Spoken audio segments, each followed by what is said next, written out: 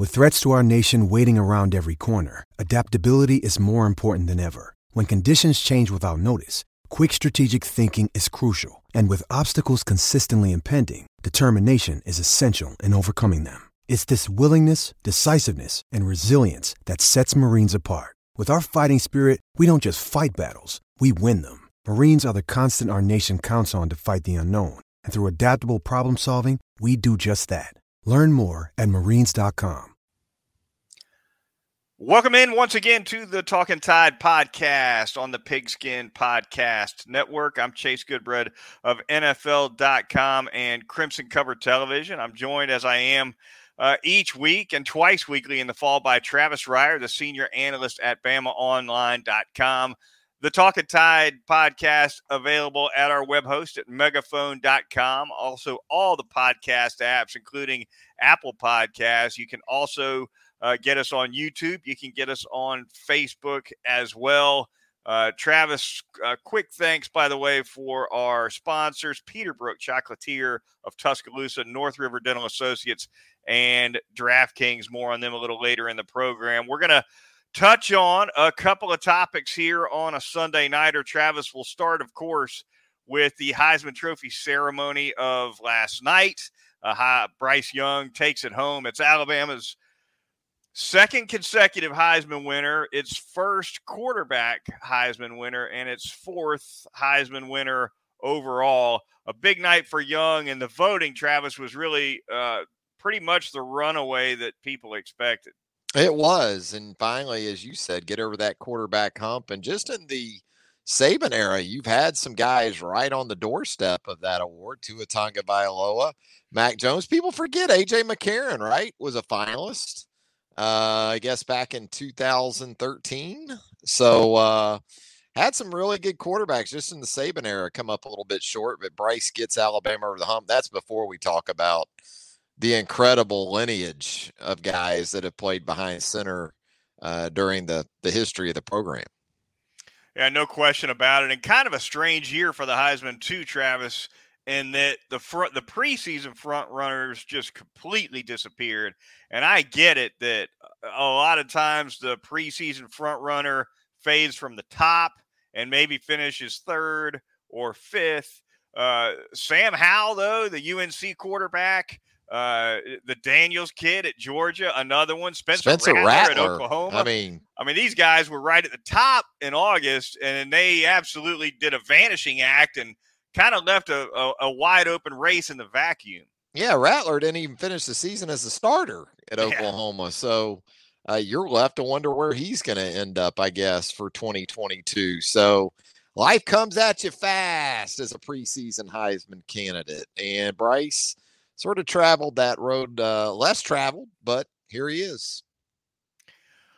What did you make, Travis, of the uproar, I guess you could call it, from the Alabama fan base that Will Anderson did not get invited to New York City as a finalist? My thought on it personally, I certainly thought he was deserving. I thought production-wise, he was clearly a more effective and more productive player than was Aiden Hutchinson from Michigan. On the other hand, if you understand how the voting works, it shouldn't be shocking because the likelihood, notwithstanding the fact that I know Devontae Smith and Mac Jones both were finalists last year, but that was abnormal. And the likelihood of getting two players from the same school on the finalist list, based on how the voting works, it's a long shot. It's a rare thing. You're just not going to get Heisman voters from the far west region, the northeast region, even the southwest, anywhere but the south region. You're not going to get Heisman voters to check the box for two players from one school out of their top three. No, I agree. To me, if you're an Alabama fan, your outrage should be directed more at the defensive specific trophies and awards that Will Anderson did not win outside of the Nagurski. He didn't win the Bednarik. He didn't win the Buckus for the top linebacker, for crying out loud, in college football. So I would get that more. My thing all along has been, I agree. I think that Will Anderson very much deserving of finalist status, but at the same time, you didn't want it to become such a thing that it detracted from a guy from your same team's big moment. It becomes more of the storyline than the guy who won it, who, by the way, was very deserving of winning it in landslide fashion like Bryce Young did. And, I think Alabama fans truly had the best interest of everyone involved at heart. It's take up the cause for Will Anderson. But, for me, it was more about how did this guy not win more defensive specific awards. And you said correctly, it's very rare that you're going to get voters to go with multiple guys from the same program. I think a fair rebuttal to that is what we've seen from Will Anderson this year is pretty rare too. He was deserving. Yeah, there's no question he was just deserving. My comment is more about the mindset of Heisman no voters, doubt. You're right. Absolutely. But I said the same thing. He had a phenomenal year. And I thought it was interesting as well, Travis.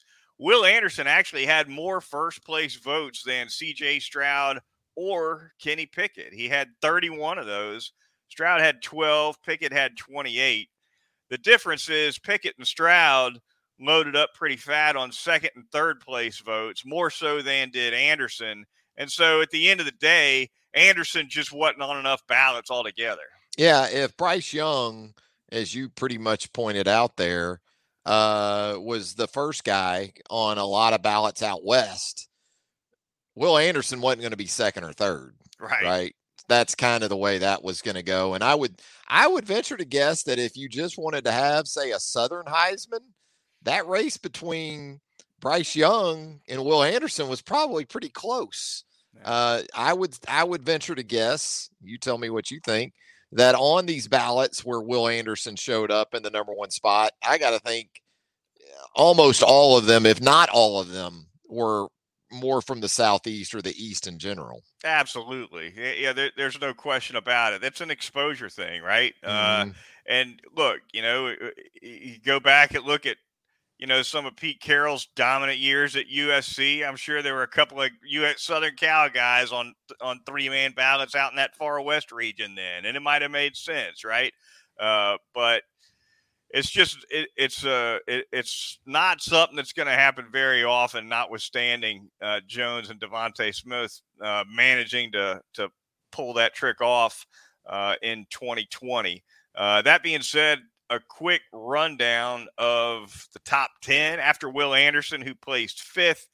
You had Kenneth Walker the third, the outstanding running back at Michigan State, who had that huge game against Michigan, which was a big upset win for the Spartans. Matt Corral at Ole Miss finishes seventh. Then it goes Desmond Ridder, the quarterback from Cincinnati, who Alabama will be facing in the national semifinal of the CFP. Jordan Davis, the big Georgia defensive tackle, Travis, finishes ninth with 9 first-place votes. Guarantee you those were all from the South, too. Macon and Atlanta, that triangle there, kind of, I would guess. Yeah, and then Breece Hall, the outstanding running back at Iowa State, rounded out your top 10. So there you have it, Bryce Young, your Heisman Trophy winner. Just a phenomenal year overall for him, Travis. Really lit it up from the get-go, and you just can't say enough about what this guy did as a first-year starter, particularly given the fact that he barely got his feet wet at all as a freshman in 2020. No, he really didn't because of the circumstances involving COVID-19. Obviously, spring practice went away in 2020. He was still very much the next guy in behind Mac Jones, but Mac was sensational. And for this guy to do not only what he's done with sort of that limited ramp up, but also, as we talked about many times before, the transition to new receivers and a new offensive line in a lot of ways, new skill players in general, even with Najee Harris moving on. Just phenomenal what this guy was able to accomplish at the age of 20. little bit of Alabama football roster news to get to as well. Travis, Josh Jobe, the most experienced cornerback Alabama has, is going to miss the CFP. Foot injury, it appears, reportedly out for the balance of the CFP, however long that lasts for Alabama. It's a big blow. Kool-Aid McKinstry, of course, we've seen him in action more here in the second half of the season, including replacing Jalen Armour-Davis, I guess, in the Iron Bowl when he was dealing with that hip injury. Now it looks like McKinstry will be stepping in for Jobe. Yeah, you would think that Jalen Armour-Davis would be okay to get back after missing those two starts, but it could be Kyrie Jackson that certainly gets more of a look now, the junior college transfer, and you had Marcus Banks go into the transfer portal. So you're starting to work down that list on that two deep. Jaquez Robinson is a second-year corner from Jacksonville, Florida. Maybe he moves up in that pecking order as well. You have some flexibility, too, though, with a guy like Malachi Moore. Some of those guys that cross-train between star and safety have some of that ability. So still have some guys, but, the loss of Jobe, I think as much as anything, from a depth perspective, that starts to bring into play some guys we really haven't seen a lot at the most critical time of the season. Makes Jalen Armour-Davis's availability all the more important, doesn't it? I think so. And I think Kyrie Jackson, physically, you're talking about a guy that's got all the physical skills to excel at the corner position. I mean, he's a 6'3" corner, a big corner, but he just doesn't have the game experience at this point. And you start jumping in there in a college football playoff scenario, maybe it works out if he's needed. But I would think, yes, the preference would be you've invested some significant reps into Kool-Aid at this point. He's played on some very big stages these last couple of times out. And then if you get Jalen Armour-Davis back, you feel okay about your corner situation. Down under 3 weeks to go before that college football playoff semifinal against those Cincinnati Bearcats. It'll be on New Year's Eve. So getting closer, and we'll be podcasting certainly some more between now and then. Going to move on here and thank a couple of sponsors here on the Talkin Tide podcast. Going to start by telling you all about North River Dental Associates, Dr. Jack Smalley, that great staff, a dental hygienist over there at 1100 Fairfax Park over in Northport, right off of Watermelon Road, conveniently located for your dentistry needs, your family's dentistry needs. There is nowhere better to get the job done than North River Dental Associates. Porcelain veneers, cosmetic dentistry, endodontics, dentures, the always popular teeth whitening services, also now at North River Dental, Botox and Juvederm treatments for those facial features. So if you got an event coming up, you want to look your best, get in there, get a little teeth whitening done, maybe get a little facial, maybe a little pull with that Botox, whatever you might need, Dr. Jack will get you taken care of. The phone number over there, 752-3506. You can also reach him online at northriverdentist.com. Yeah, it's one of those Christmas gifts with the Botox. You got to be careful with the misses with that. You don't want to it's intimate. It's not a stocking stuffer. Yeah, you don't want to maybe intimate that maybe some work is needed. You know what I'm saying? No. But if you do, and it's received that way, you want to know how you can make good on that good bread? You can go to Peterbrook Chocolatier, and you can correct a lot of wrongs with our good friends at Peterbrook. Also, in the Indian Hills section of Tuscaloosa, you talk about stocking stuffers. Yeah. None better than Peterbrook Chocolatier. They're going to take great care of you, and there's still time with the Christmas holiday upon us. 205-752-0211. If you have something specific you're looking for, maybe you want something delivered in the Tuscaloosa area, they can do that for you. They can also ship just about anywhere, pretty much anywhere.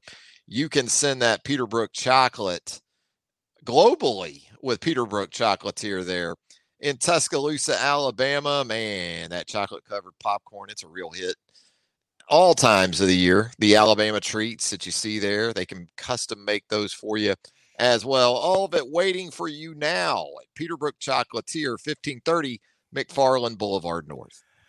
Finally, going to tell you about our corporate sponsor, and that would be DraftKings. Football fans, no better way to do it than the DraftKings Sportsbook app, the official sports betting partner of the National Football League.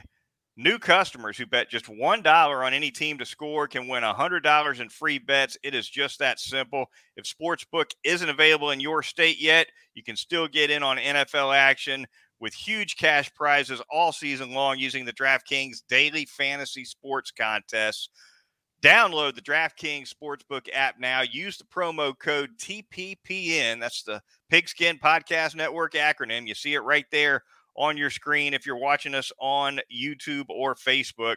You just bet $1 on any team to score. You win $100 in free bets, pretty much giving away $100 to get you started on that DraftKings Sportsbook app. Again, you win with promo code TPPN this week at the DraftKings Sportsbook, the official sports betting partner of the NFL. And we will move straight from there to basketball in this somewhat abbreviated episode of the Talkin Tide podcast. Travis, last Saturday, it was a big SEC championship win over Georgia, followed by a big win over Gonzaga. One Saturday later, it's a big win for Bryce Young at the Heisman Trophy ceremony, and then a big home win for Alabama over a ranked Houston team and a thriller by 1 point, Travis. Absolutely. Tremendous basketball game. Both teams very tough. I think Houston under Kelvin Sampson certainly has that designation of being the tougher team most times out. And I think that, that was kind of the question for Alabama going into that game Saturday night. We know Alabama is immensely talented, immensely skilled, especially at the guard positions. They feel like they've upgraded in some ways, certainly in the post with Charles Bediako coming in. But again, Houston, with the way they grind you down defensively, they test you for 40 minutes. And I think that was the biggest encouraging sign to come from this win for Alabama, was that they held up to it. Yes, it was on Alabama's home floor, but really good Houston team. And Alabama gets it done there in the final moments. J.D. Davison, not a starter, but you see him on the floor late in a tight game like that sort of matchup with Houston. I think that says plenty about the freshman. And he got it done both on the offensive glass in that final moment and then kind of the defensive rim, I guess you could say. All replay looked like, pretty much the ball was off the rim. It wasn't above the cylinder. So I know there was a lot of consternation about that final sequence there, but boy, that's the kind of win, kind of game in general you can get a lot of value out of if you're Nate Oates moving forward. Yeah, really a wild inning there. After the final horn goes off, Kelvin Sampson, instead of shaking hands with Nate Oates, he tries to chase the officials into the tunnel, see if he can get him back out there to take another look at it. And Kellen Sampson and his son, Kelvin and Kellen, both got after him pretty good. Staffer turns over a trash can. A Houston Cougar. That was Kellen. Clean up. Was that it? Kellen issued an apology via Twitter Sunday night. Yeah, and apparently Kelvin called Greg Byrne, the Alabama athletics director, to apologize, and Nate Oates. So, I don't know the last time professional wrestling made its way to Coleman Coliseum, but kind of had the feel of Jerry Lawler and maybe some of that type of stuff. Jerry Lawler, Andy Kaufman back in the day, maybe with that finish. Couple of cops, I think, even holding some decent players back from crazy from going after the refs. It was pretty wild. I'm like you though. I there's no question the ball got touched above the rim, but it was out of the cylinder from my vantage, from the angle I saw. Yeah, it wasn't directly above the cylinder. It was out of the cylinder. Yeah. And it was just, again, sort of a display of athleticism. As much as anything, it kind of just took your breath away the way Davison made that play and seemingly just got up, not even so much as high as he got up, but as quickly as he got up there. So Shackelford was big down the stretch. So we're wondering a little bit there if they were going to get enough out of their guards other than Javon Quinterly, right? Quinterly, I thought, was great. Took care of the basketball in the second half. The one guy you could trust on the basketball against the way Houston plays those high ball screens and just perimeter defense in general was Javon Quinterly. But then Shackelford with a big 4-point play, another 3 in addition to that. So Shaq was big down the stretch. Quinterly was pretty much good throughout the game. And Alabama did get to the free throw line 31 times and made 24 of them. And when you look at free throw differential, that helped Alabama make up for just getting hammered on the glass, specifically the offensive glass. Yeah, there's no question. There were a lot of fouls piled up on that Houston side. They had 28 fouls for the game. I think they certainly had the vast majority of those in the first half. Offensive rebounding, though, a big problem for Alabama. Travis, they gave up 21 offensive rebounds to the Cougars, including 9 from Juwan Roberts. That was an issue really throughout the game. Yeah, you look at Josh Carlton and Juwan Roberts off the bench, and they combined for 23 points and 19 rebounds between the two of them. And then you look at Bediako and Noah Gurley, both of whom fouled out. 10 fouls, 5 each for those guys. 1 rebound apiece for Charles Bediako and Noah Gurley. So Juwan Gary played his ass off. He was big in this game in terms of non-perimeter players. And look, Gurley gave him 8 points, so there was some point production to come from him. Bediako was 7, so you did get some of that from those guys, but down the stretch, it was really about the guard play, even again on the offensive stick back by Davison. And Quinterly made a lot of that happen though, because he was so successful getting to the paint and getting to the rim that at that point he's attracting a couple of guys. And when that happens, as you know, that weak side rebound, that offensive rebound possibility presents itself, and Davison made good on it. Quinterly is really smooth when he gets to the cup. There's no doubt about it. Had 8 assists in the game. I believe that was a team high as well. So a heck of a game for him. No question about it. All right. That is going to wrap us up for this shortened edition of the Talkin Tide podcast. Thankful for our listeners and viewers for sure. Travis and I will reconvene again here in a week or so. But until then, for Travis Reier of BamaOnline.com, I'm Chase Goodbread of NFL.com and Crimson Cover Television. We'll talk to you next time here on Talkin Tide.